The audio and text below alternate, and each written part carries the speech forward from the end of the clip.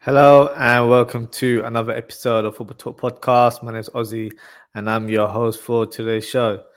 Now, a very eventful match week 9 with some big results and some big scorelines as well. So let's look no further and start with the Manchester derby. So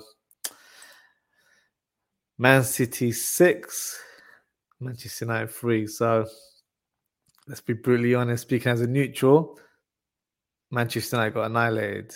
Yes, and as you know, I'm a Liverpool fan. My team dropped points and you're above us. But the team got spanked by your noisy neighbours. And I'm sure that hurts, but it is what it is. But I have to be honest, Man City are on a different planet to everyone right now, especially their top man, Haaland, right now. But let's talk more into the actual game itself, the action involved. So the first goal, Bernardo Silva lays off a fantastic ball to Foden from the wing, and he finishes in great fashion. I think for Foden, this was one of his best games that I've seen in a very long time. It's probably ironic that it's come at a point where there's question marks over his quality as a player due to the fact that there was talks of Saka possibly replacing him in the England team.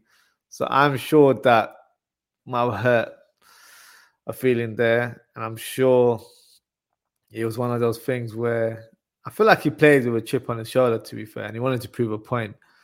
And with all of this talk about him possibly not even starting for England, it's kind of like that whole Michael Jordan meme where he took that personally and he showed what a quality player he is.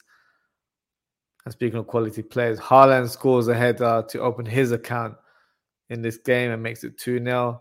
The third goal, what a sublime pass by Kevin De Bruyne. And Haaland with the sliding finish. These two, when they play together, is just unstoppable. And a lot of people question Haaland's overall game. Well, I think this game he showed that he can hit a pass more than a pass. And he did it for the third goal where he set up Foden. And he finished fantastically in front of goal. Now, for me, Man City, like I said earlier on, are playing some breathtaking football right now. And this was all done in the first half. So they were 4-0 up. United fans were leaving the stadium, couldn't take any more. But United actually showed a different account of themselves and were a lot better in the second half. New signing Antony scores a sublime effort outside of the box to give United the first goal of the game. But Man City answers back with a Haaland hat-trick. A nice cut pass from their new left-back, Gomez, who they signed in the summer. And then you had Phil Foden joining the party to claim his hat-trick as well. Haaland gets the ball, makes a nice turn, hits a through ball to Foden, who smashes the back of the net. Phenomenal play again from Man City there. United get their second goal as Fred charges forward and hits the shot on target. That was saved by Ederson, but unfortunately, as he parried it away, the loose ball arrived at the feet of Martial and he finished from close range. And United were awarded a late penalty as well after Martial was fouled by Cancelo. And Martial hit the top bins, I should say, from the spot. So, despite the defeat for Manchester United, you have to take some sort of positives from the game. The second half was a much better performance. First half was a bit weird because they seemed quite timid, maybe afraid in the first half. Didn't really go head to toe with City, and I think it showed as City pretty much walked through them throughout the first half. City just looked unstoppable. They are conceding few goals more than normal, which is the only sort of criticism if I have to pick one right now. But look who they have up front. It's like having a Pro Evolution version of Adriano in real life where his shooting's 99. It's a complete joke. It's unfair for the rest of the league because right now he's scoring hat-tricks like it's nothing. He's already beaten records where I think he's scored more hat-tricks than Ronaldo and Lampard, just to name a few legends there. So Yeah, worrying times for not just my team, Liverpool. I think everyone in the league, and I'll probably say Europe as well in terms of the Champions League. Just got a comment here from Bobby K. Showing some love. Thank you, Bobby K, for your comment. Appreciate the support. Next game, Arsenal versus Tottenham. So this match concluded. It looks like North London is red right now. Sorry, fans, but that was a great performance from the Gunners. They started off in fantastic fashion with Thomas Partey hitting a rocket from 30 yards. And what a goal it was from the midfielder. But Spurs managed to find a way to equalise as Richarlison, I should say, is fouled in the box. Obviously, I seem a bit of a diver, but, got what he wanted for his team. Great penalty by Harry Kane as always. Jesus was so close to scoring a phenomenal goal as he dribbled past 2-3 players from the left wing and hits the shot right at the keeper. But eventually he got his goal. A shot from Saka on the right-hand side, which was spilled by Lloris, which is, he's been in great form so far this season. So a bit of a surprise in terms of how he reacted to that shot. And Jesus was the first one to get ahead of the defender and hit the back of the net with an easy tap in. Emerson Royale, not the most favourite of players amongst Spurs fans, got a red card after fouling Martinelli. Silly challenge from him, let's be honest. And Xhaka was able to grab the third goal of the game. Great play by Martinelli in the build-up. So Arsenal still top of the table. And I have to be honest, deservedly so. They broke Spurs' unbeaten streak in the Premier League. And I'm sure that's added a bit of salt to the wound. But hey, I think the best team won the day. And if you watched my previous episodes, I did label Arsenal as dark horses this season. Whether they'll challenge for the title, who knows? There's a long, long way to go. But I feel like people are underestimating Arsenal in terms of what they did in the summer and how they've been an ever-growing team in terms of the development of the young players, and they're improving as a collective as well. So, long way to go, but they're looking good so far. Next game. Don't really want to speak about it, but, it has to be done as part of the show. Liverpool versus Brighton. So, this was a draw. Where do I begin?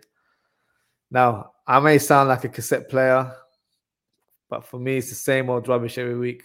Just seems like the team has forgotten how to defend. Can't stick to basics right now. The first goal is evident. Trent Alexander-Arnold gets turned by Trossard, who hits a fantastic shot to open the scoreline. The second goal followed pretty much soon after.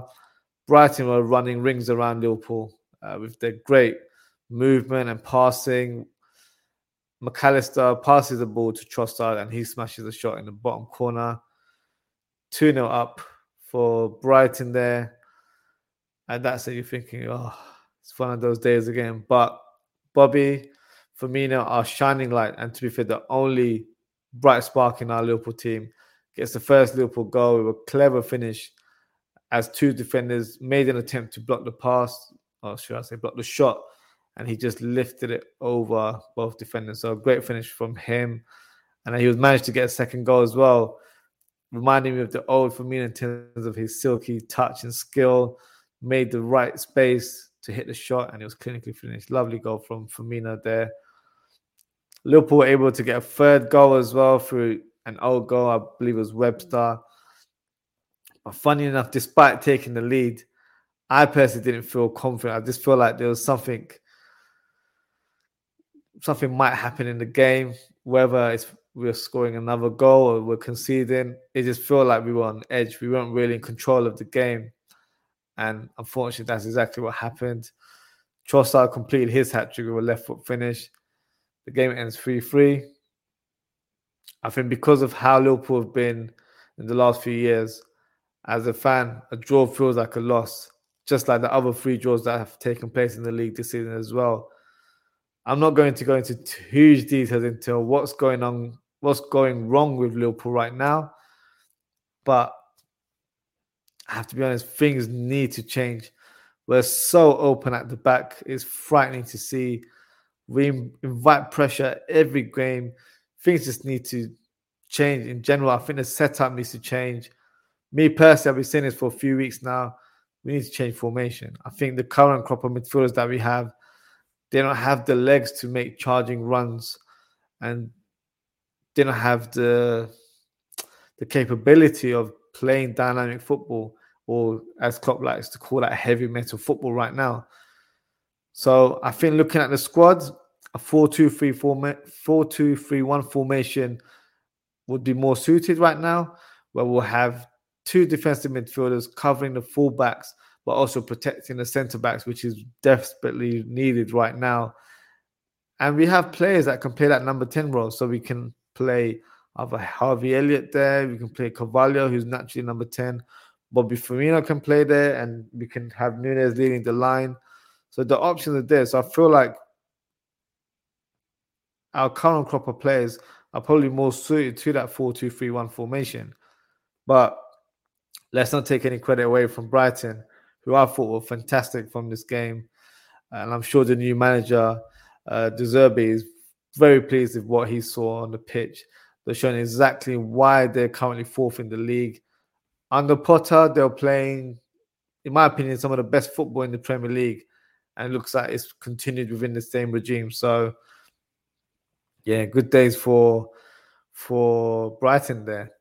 Now, the next game, Crystal Palace versus Chelsea. So, Palace started the game in a very attacking lineup, playing Olise and Eze in midfield, and Edouard leading the line. So, maybe it was too adventurous for some, but I think the selection seemed to be a masterstroke to begin with, where Edouard opens the scoreline with a great finish in the box. Chelsea had a couple of shots as well from Mason Mount and Raheem Sterling, but the defining moment for me of the game was the challenge from Thiago Silva on Andre Ayew. Now, Andre Ayew was through on goal.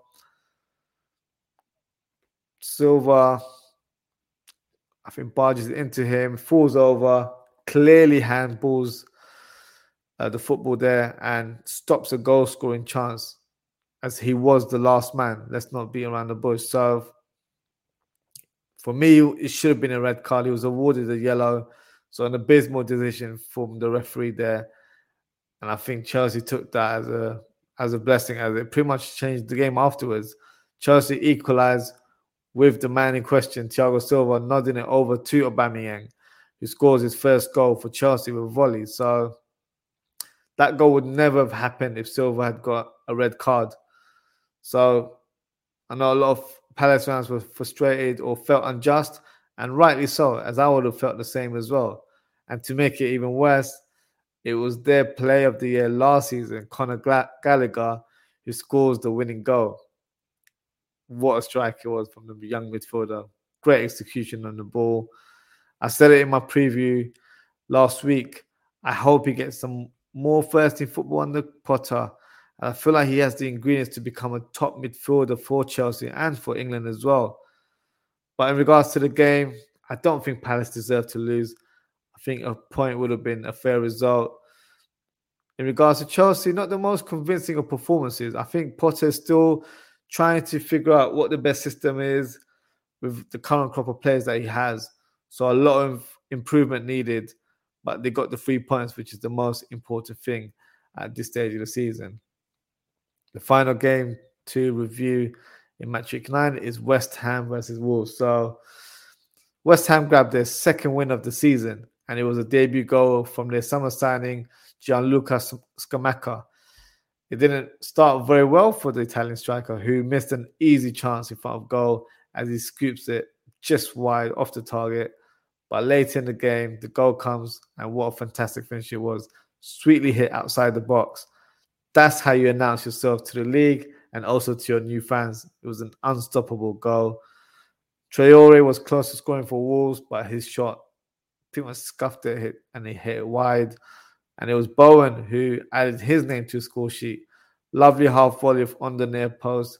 I believe that's his first goal of the season, just like Scamacca. So I'm sure these goals will inject some confidence into these players who are fantastic throughout the game, but have had a slow start to the season. So onwards and upwards for West Ham there. As for Wolves, unfortunately, this result cost Bruno Lage job as he was sacked after the game. So my thoughts on the sacking, for me, it wasn't a huge surprise, to be honest. I think one win this season and only having 6 points on the board as well, it's a poor start. And considering how much money they invested in the summer, the owners naturally were expecting to see a lot better on the pitch, and rightly so, in my opinion. So no surprise, unfortunately. The big question is who's in contention to become the next Wolves manager. So at the minute, I believe the manager, Pedro Martins, who is a former Olympiacos manager, is the favourite to take the job. Sporting Lisbon's highly rated manager, Ruben Amorim, as well, is linked with the job.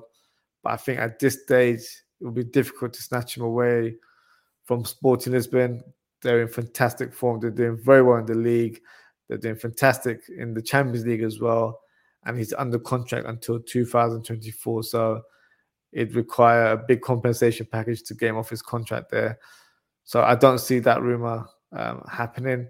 So it might be Pedro Martins taking the job. But we'll see, as there's no official confirmation. But we'll hear some more news in time to come. And that's pretty much a wrap up of the show. So thank you for everyone for tuning in.